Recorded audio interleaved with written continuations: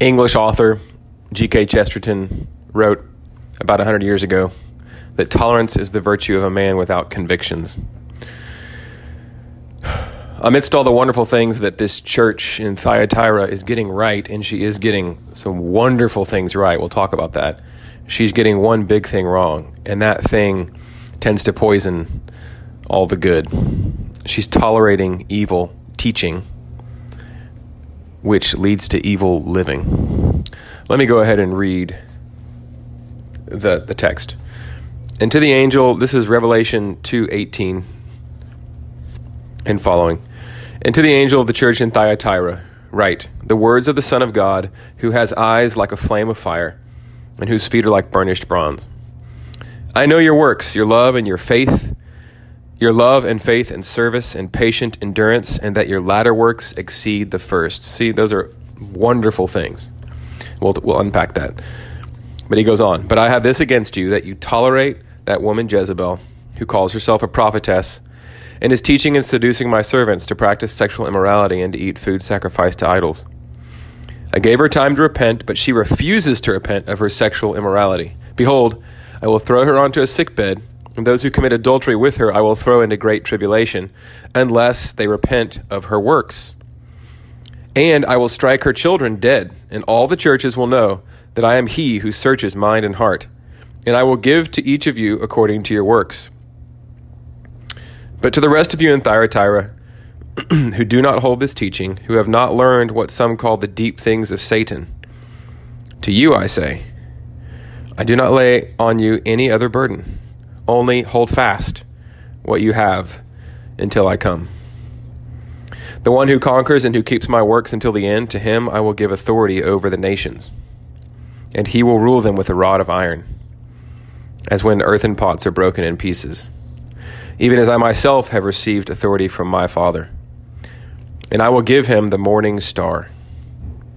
He who has an ear, let him hear what the Spirit says to the churches. This church in Thyatira is sort of the inverse of the first church out of the seven, Ephesus. Ephesus, if you remember, had great doctrine, and she had more. She was persevering. She was doing everything right, except the main thing. She had great doctrine. She was contending for the faith. She was ethically pure, and she was persevering, but her love had faded. Her love for Christ, and therefore her love for her neighbor. Her love had faded. But Thyatira is the inverse. Thyatira's love is ardent, it's waxing, but she's permitting bad doctrine. She's permitting evil doctrine. She's allowing it to go unchecked. She's not disciplining the member that's spreading it, and this is leading to sin of all sorts. And the principle here is this, that bad doctrine leads to bad living. Theology and ethics are intimately wed. Let me quote Gonzalez here. While the message to Ephesus warns the church about the dangers of loveless orthodoxy. So, well, we'll get to this later, but think of a solid reformed, doctrinally sound church that's dry as dust, right? Well, the message to Ephesus warns the church about the dangers of loveless orthodoxy. The message to Thyatira warns against the dangers of a soft love that tolerates all things and judges none. Craig Keener notes, by tolerance here, we mean not the biblical virtue of loving those who disagree with us. That's not tolerance, but the intellectual paralysis that comes from fear to disagree. It's a sort of laziness and a fear. So some stats, this is an old stat. This is decades old. 72% of Americans between 18 and 25 years old believe there is no such thing as absolute truth. The number is near, and this is again old, it's near 50% for professing born-again Christians. The numbers are likely higher now, maybe far higher. Years ago, Alan Bloom wrote an incisive book called The Closing of the American Mind. I'd highly recommend it. He taught for 30 years at the University of Chicago, and he said that he could count on one thing from almost all of his incoming freshmen. They didn't believe in absolute truth. They'd say something like this: you cannot know ultimate truth. If you think you have the absolute way of truth, then you're very dangerous. This is called relativism. It's rife in our society today. This was decades ago for Bloom. It's even worse now. It's the prevailing orthodoxy, if I can say that. it was a problem in the church in Thyatira in a sort of different way, right? They were not holding firm and steadfast to the truth of the gospel, to the truth of Christ, to the truth of his inscripturated word, to the truth of the scriptures. This relativism is self-defeating. It's oxymoronic and therefore idiotic. It says something like, it is absolutely true that there is no absolute truth. It's self-defeating. It's the sign of decay in a society when this reigns supreme, which it does in ours. Pilate, though, it's not new, right? Thyatira struggled with it some, but you see it pervasive in the Roman world. One of the rulers in the Roman world, Pilate, infamous through his allowing Christ to be crucified. If you look at John 18:38, he says to Jesus, "What is truth?" It's a very jaded statement made by a man who has been influenced by Rome, by Roman philosophy and worldview. So Pilate embraced this sort of relativism to a degree, at least. It was a sign of decay at that time in the Roman Empire, which we see play out over the next centuries. But Christ came along and he said, "I am the truth." Christians went on to proclaim this upon Christ's resurrection from the dead and ascension and pouring out of his Spirit, and we proclaim it to this day. It changed the empire, even as the empire of Rome faded, the empire of Christ, the kingdom of Christ, grew and grew and grew like a mustard plant, like yeast in bread, and it changed the empire. It pervaded the empire, and it's been spreading out through the world and changing the world ever since. It continues to do that. Christ stands here before the church in Thyatira saying, "I am the truth." Love, but love in truth. Never compromise on either side. John tells us in his gospel, Jesus came full of grace and truth. The cross, it shows us the grace of God, the fact that favor is conferred upon us through no good of our own, but through the good of another, Jesus Christ, by faith in him. But the cross also shows us its truth. It shows us how offensive our sin is to God and what our sin required to make us right before him. It required the death of the Son of God. And worse than that, if I can say this, the eternal death. I won't say eternal because he didn't stay dead, but the infinite consequence, the wrath of God poured out on Jesus Christ. It shows us how seriously God takes sin and how serious our evil is and how pervasive and how deep.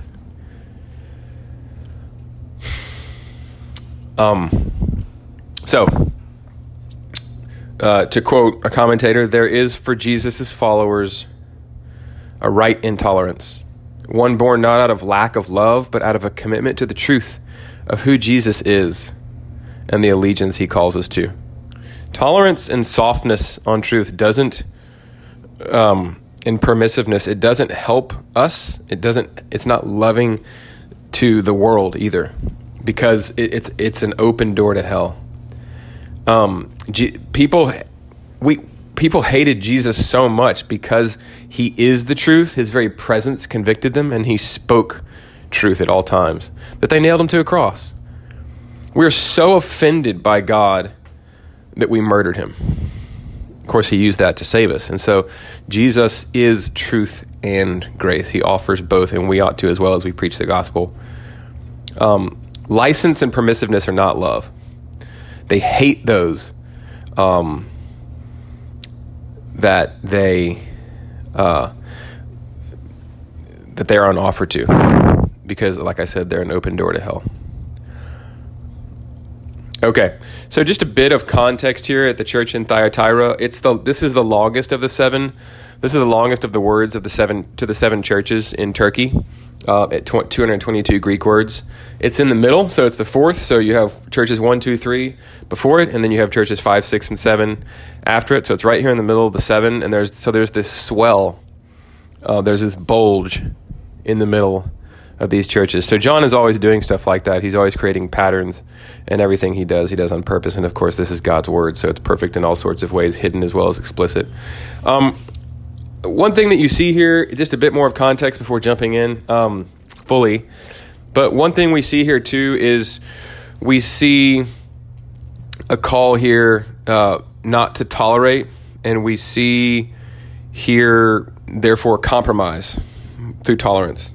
And sort of in the background here is the guilds were a big part of the Roman world, certainly in cities and certainly in Thyatira. They were big in this city, trade guilds. So, for instance, you had dyers, dyers of animal skins and of other textiles. You had wool merchants, linen workers, cloth cleaners, coppersmiths, potters, tanners, leather cutters, and bakers. And you'd be part of a consortium, part of a guild if you were in these trades. And these guilds, there was no hard divide between the practical workaday guild and then religious association and worship. They were mixed in the ancient Near East, and they are in many parts of the world today. There was no such thing as religion has no part in the public sphere. That was ludicrous. It still is, but it reigns supreme today. So, in other words, to be part of these guilds meant that you had a job, you could keep your job, you could trade with others and sell your wares and stuff. But then mixed into that was often pagan feasting, of which sexual immorality was a part. And so, to be a guild member, you had to partake in these sorts of things, and to abstain from these sorts of things often meant it would cost you your job, or you wouldn't be able to trade as well. You wouldn't make as much money at the very least. In a lot of cases, so to compromise oftentimes meant that you could keep your job and stay making a brisk living, but to not compromise was often literally costly. Sometimes with a life, sometimes with a job, sometimes with a big cut in pay, sometimes with social snubbing and being cast out and being excluded. So one question for us is, we can relate to that, right? And increasingly in the West, are you willing to suffer financially if your stand for Christ requires it? Are you willing to suffer physically? He suffered for us. He suffered infinitely for us. So this is just briefly, not as briefly as, but sort of in proportion to how brief his commendation of this church is, we can kind of miss, and let me be brief here on this first point, this is an amazing church. I mean, that's the first point. This is an amazing church. We can miss that because there's so much time spent on his rebuke, and we'll talk about that. But just in one verse 19 alone, he packs in, we can miss how great this church is and all the stuff it's doing right because it's so brief. But it's really packed in here. They had love. Let me just read it again. I know your works, your love. So again, Christ knows he does not overlook what we're doing, what we're abstaining from. I know your works, your love and faith and service and patient endurance, and that your latter works exceed the first. That's the verse, and that's all the commendation they get. But that's a lot. Think about this. Just briefly unpack. They had love, the chief virtue. Church is sort of the inverse of Ephesus. Ephesus got everything else right, but lacked love, and so their heart they were like a corpse. They had the whole body structure and everything perfect, but no heart. So in other words, a cadaver, worthless. I won't say worthless because Christ commends them, but man, with no beating heart. I mean, that's what. So Thyatira, they had love, ardent love, growing love, and all their works were growing. They had faith. Paul in 1 Corinthians says these three remain at the end of that beautiful encomium to true love as discovered through God in Christ, giving himself for us and bringing us back into the love relationship we were made for with him and with others. This encomium on love, 1 Corinthians 13, an encomium on love. He ends the last verse by saying, these three remain, faith, hope, and love. And the greatest of these is love. And so they have love, they have faith, without which it's impossible to please God. They have service, so they have hands and feet to what they say they believe. They're serving the poor, they're serving one another, they're serving the world, and they are growing in these things, right? It's amazing. They have, like the Ephesian church, they have patient endurance. I mean, we are in great need as Christians of endurance, even more so as the church is persecuted, and it certainly is being persecuted here. We have a great call all throughout the scriptures to endure. The Christian life is not a sprint, it's a marathon. I'm reading a book right now that's called I'm looking forward here, The Patient ferment of the early church by Alan Kreider. And it's just it's a true scholarly work by a true scholar and pastor, just about how patience, I haven't made my way through the book totally yet, but he seems to be saying that patience was one of the chief virtues, and in many cases, the chief virtue, which is surprising to me, of the early church for the first few hundred years of its existence. Patience. Patiently enduring persecution, patiently loving, patiently proclaiming the gospel faithfully, day in, day out, patiently saying no to the allurements of the world. Patience and long-suffering and perseverance are needed for the long race.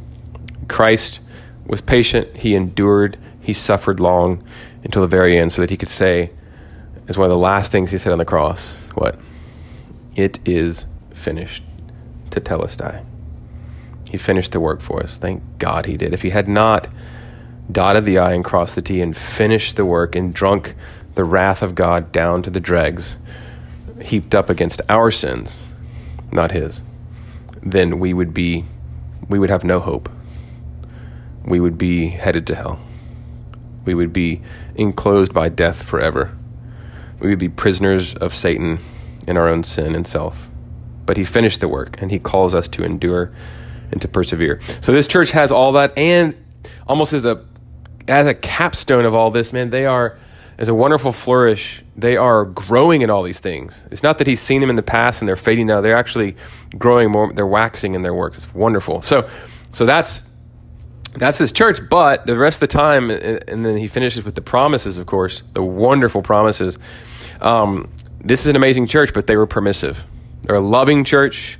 They're a faithful church. They're serving, they're persevering, they're growing, but they're permissive. And why does he spend so much time on this? I mean, just in short, I don't know. But oftentimes what we're doing wrong, we need an authority figure who loves us in our lives to put the finger on and to press the pause button and to look us in the eyes and say, look at me, stop. That's what you do as a parent, right? Hang on. I'm encouraging you. I'm loving you. But in loving you, I'm grabbing your face. I'm telling you to stop whatever you're doing, to look me in the eye, and we're going to have a talk, and we're going to sit down and stop moving. And that's really what Jesus does here. We need to hear. We're blind to these things or willfully disobedient just by the very fact that they're having to be addressed. And so we need time spent on them, and he does that here. He drives the nail in deep. And he says, look, you are permitting false teaching, which is leading to false living and permissiveness and sexual promiscuity and other things, and it's going to burn you down. It's going to give me a bad name. It's going to mean that people don't come to Christ. It's going to corrupt my body. It's going to do all sorts of evil, continue to do all sorts of evil. So repent. And we see the amazing call even to this one person. There's a woman in the church apparently who's spreading all this stuff around, and he calls her out. Certainly, again, it's out of love, because she's not helping herself or anyone else. She calls herself a prophetess. But he says, the call, if you notice, the call is to her to repent. He's holding out his hands to her. He's not saying, I'm going to wipe the plate clean with her. He's saying, I've told her to repent. She hasn't. I'm calling again. I'm having John write to this church in particular. I know your works. I see your works. Nothing gets past me. I'm calling you again in writing for all the church, for all of history to see. He knows when we're walking in sin. He knows our individual sins, and he offers his hand, and he says, come to me, repent, turn away from these things, turn back to me, and let the church wrap its arms around you and do it in community, okay? And get that sin out in the open. So this church holds loosely to the truth of Christ. They're heavy on love, light on truth, and that's, again, just to sort of use, I told you we come back to this, but kind of use some tropes that we might be more familiar with. You could think of a conservative Presbyterian or Baptist Bible-believing church, confessional, creedal, that's dry. That would be Ephesus. That's just, they're not loving as they should, the Lord or one another. Their love is not ardent and pulsing and hot for the Lord. He desires that. He died for that. He is love. He came to bring us into his love, grow in that, to revel in that, to immerse ourselves in that, to marinate in that, to share that with others, to be ravished by him. And so, the Ephesian church could be like a staunch, conservative, faithful Presbyterian or Baptist church that's got solid doctrine, but isn't living out. They're missing the whole point of doctrine, which is the beating heart of love. But this church is kind of more like a charismatic church, or I didn't say the charismatic. They're healthy, doctrinally sound charismatic, but like many charismatic churches that I've seen, like a mainline church perhaps that's social gospel, that's really doing a lot of good in the community. But doctrinally, both churches can be really light, and that has major consequences. It really hurts people, and it's tied to the way that we live. And so he's saying to hold true to the gospel, which is not just the ABCs of the Christian faith, it's the A to Z. The gospel is Genesis to Revelation. It's not just Matthew, Mark, Luke, and John. Okay, that we don't graduate from it. So he says, I have this against you that you've tolerated Jezebel. That word tolerate can mean, I'm going to the Greek dictionary here, it can mean, quote, to convey a sense of distancing through an allowable margin of freedom. So they gave this woman just kind of room to teach instead of admonishing her, which is painful. It's hard to have those conversations. They thought they were loving in doing that. They didn't want to slap her wrist, but it's not loving. It's not loving to her or anyone else. Believers in the church, those that haven't yet been reached by the gospel, unbelievers of the world, because the gospel is not going to get out to them in a pure form, and it's going to corrupt the church, and that's going to be a bad witness. The church is going to think, oh, this is what Christ looks like, sexually permissive, etc. So to go on with the definition, you can convey a sense of distancing through an allowable margin of freedom, to leave it to someone to do something, to let go, to allow, to tolerate. Man, to let sin go, to let loose doctrine go without addressing it. I've been guilty of that. As leaders in the church, it can be hard to have those conversations. It can seem more loving just to let those things, to give those things just room to grow, and to let those people continue to teach bad doctrine. That's not loving. It's poisonous. So Jesus sternly rebukes it here and spends a lot of time on it. Okay, and we have a house church model, thanks to COVID, in our church, and as much of the ancient church did, as much of the church today still does around the globe. It's even more important with that sort of model to have a real firm handle on the solid, confessional, orthodox, biblical doctrine of the church, because right doctrine leads to right living, and at the heart of that, of course, ought to be and needs to be love. The modern Western church is fond of saying things like, "My God is a God of love," and thinking of Jesus as loving, and that's all. But Jesus is also the judge. We see that here. We see that in Revelation. He disciplines his own out of love. He will send many millions to hell who do not run to him for cover from the wrath of God. We see that at the end of Psalm 2. We see it at the end of John 3. The wrath of God abides on those who don't hide for cover in the Lamb who took the wrath of God for them. We see that in Revelation all throughout. Revelation 6, 16 through 17. People are fleeing from the wrath of the Lamb. He took God's wrath for us on the cross, but if we don't hide in him by faith, we will bear that wrath forever. That is a part of the cross that is not preached often enough, and it makes the cross so much more meaningful to us. That is part of the gospel that we must believe and live in line with and preach, and the gratitude that will swell in our hearts and lead to pure living that comes out of that, not because we feel compelled from some outward stricture, but because we want to, because we trust the Lord, because of what he did for us and what he endured for us, and all that it cost him, and what our sin cost him, and we just think about the consequences of that. It's all connected, doctrine and ethics. And again, like I said, he has this, even in his rebuke in verses 21 through 23, we see his tender heart for this woman in particular, and for this capacious offer of repentance and renewal that he gives to her. He calls her again to repent, to turn, and to trust in him. These promises that, just in closing, that Jesus gives are wonderful.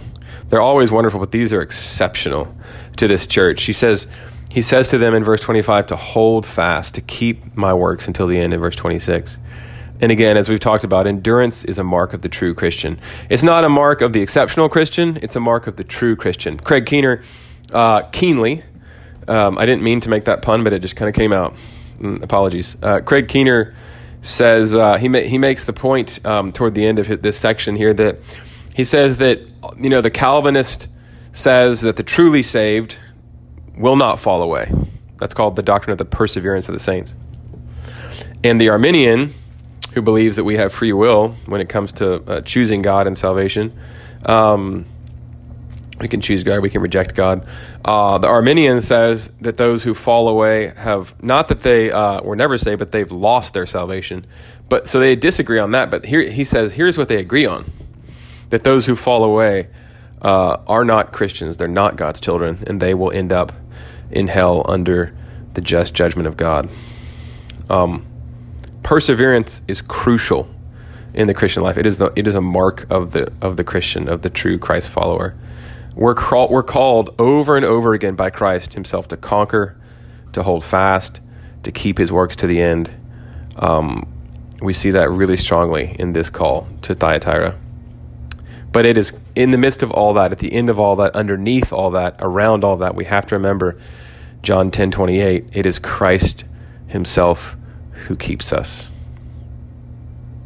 We need to rest in that and to abide in that. But a mark of that is that we will persevere to the end. We will endure. Doesn't mean we're never going to fall. Doesn't mean we're not going to sin. We will sin. John elsewhere in his letter says, if you say you have no sin, you're a liar, and the truth isn't in you. But the righteous falls 7 times and gets up again, right? We should not presume on Christ keeping us, but we should rest in it.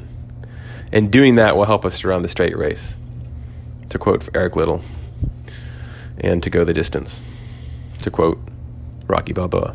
That's right. I just quoted Rocky. Praying a prayer and walking an aisle is not proof that one is converted, but bearing fruit and persevering, those things are. So Doug Kelly says this. He says, so Jesus says to these people this word: hold fast. Hold on to the one true saving gospel. Hold on to the one way to heaven and the new creation. I inserted that. Through the atoning blood of Jesus Christ as the only way.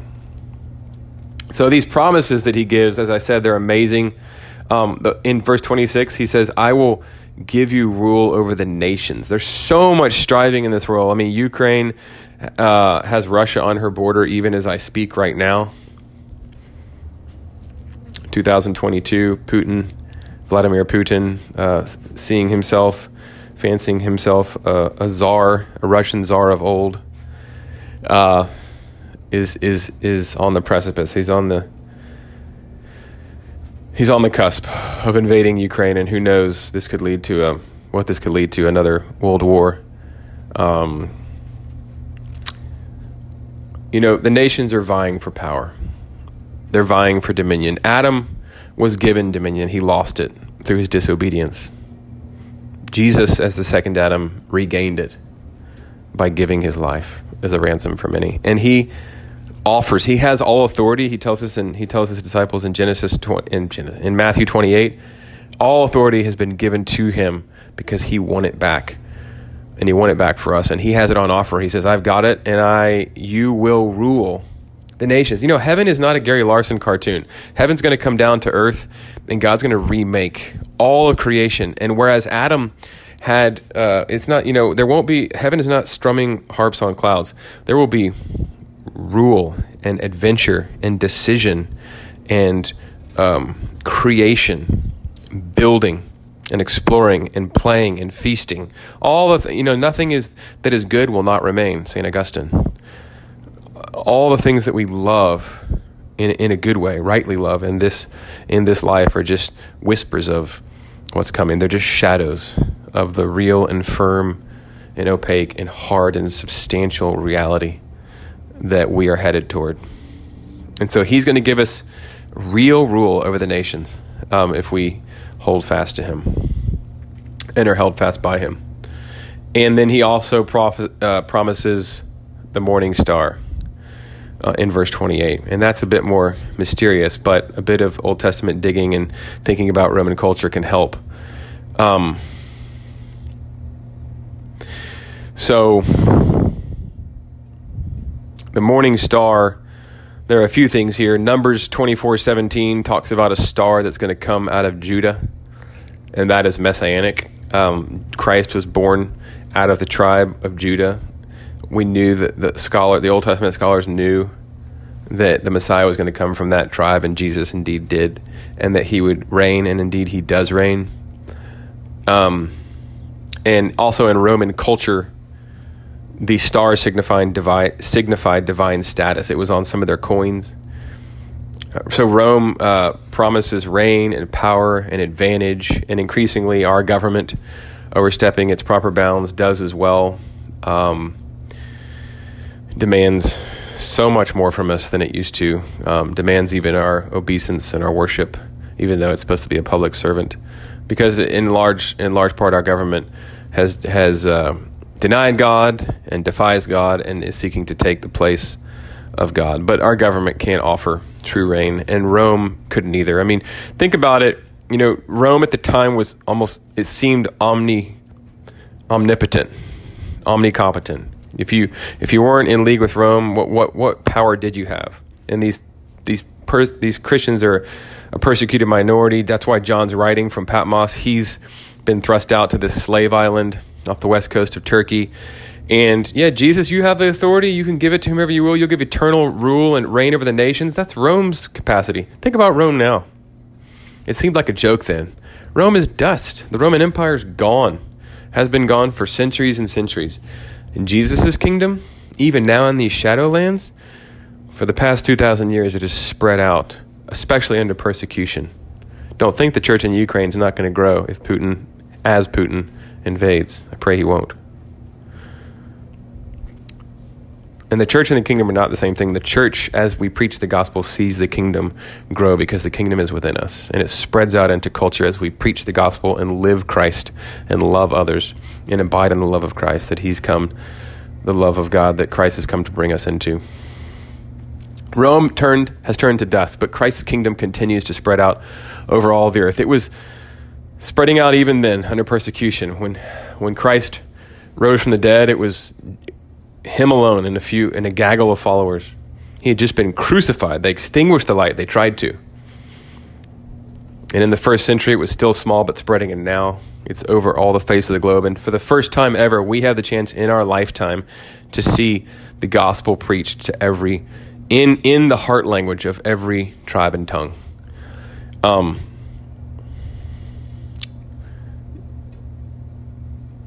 And so, the morning star, also on the morning star, I will give you the morning star, he says, secondly, as well as the nations. The morning star is Venus, which Romans associated with triumph and reign. And again, Jesus is saying that that is mine alone to give, not the government's, because I bought back all authority with my blood. We are freed by the blood of Christ. And there's a certain beauty in the morning star. There's a certain beauty. I find myself staring at Venus quite often, partly because I live in Houston. It's the only, quote, star that you can see in the sky sometimes. But it's a beautiful star of luminosity and brilliance, and there's a certain tranquility about it, and it's a harbinger of things to come, of wonderful things to come. And I think there's something wrapped up in that as well. There's so much promise to come wrapped up in Christ and what he's won for us. And Jesus himself, he is, in Revelation 22:16, at the end of this book, we see that he himself is the bright morning star. He's the dawn of a new creation. To quote a commentator, he's heralding the dawn of the promised new creation of God. His resurrection wasn't just a guy rising from the dead. It was pulling a new type of human, free from the bonds of sin, free from the consequences of death and hell and Satan's domain, free from the ravages of death and sin, pulling a new humanity out of death and out of the power of sin and Satan to a new place. He is the first fruit of a new bumper crop that's coming for all those who trust in him. And then a new creation will follow, Romans chapter 8. His resurrection started a new creation. We are soon to follow, and then all things. Quote, believers will continue to rule in the new creation for all eternity, Tom Schreiner. And finally, Doug Kelly. The whole universe will be bathed in the light of the face of Jesus. It is certain. It is coming. So to summarize, tolerance is not love. Secondly, judgment is God's alien work. He doesn't like to do it, but it is his work. He is doing it. He will do it if we do not repent and run to Jesus. And finally, thirdly, a new creation is coming, and we will reign with him in it, and he will give us his very self. We will see him face to face, and when we do that, it'll be so powerful that we'll be made like him fully, and we will reign forever and ever. Amen.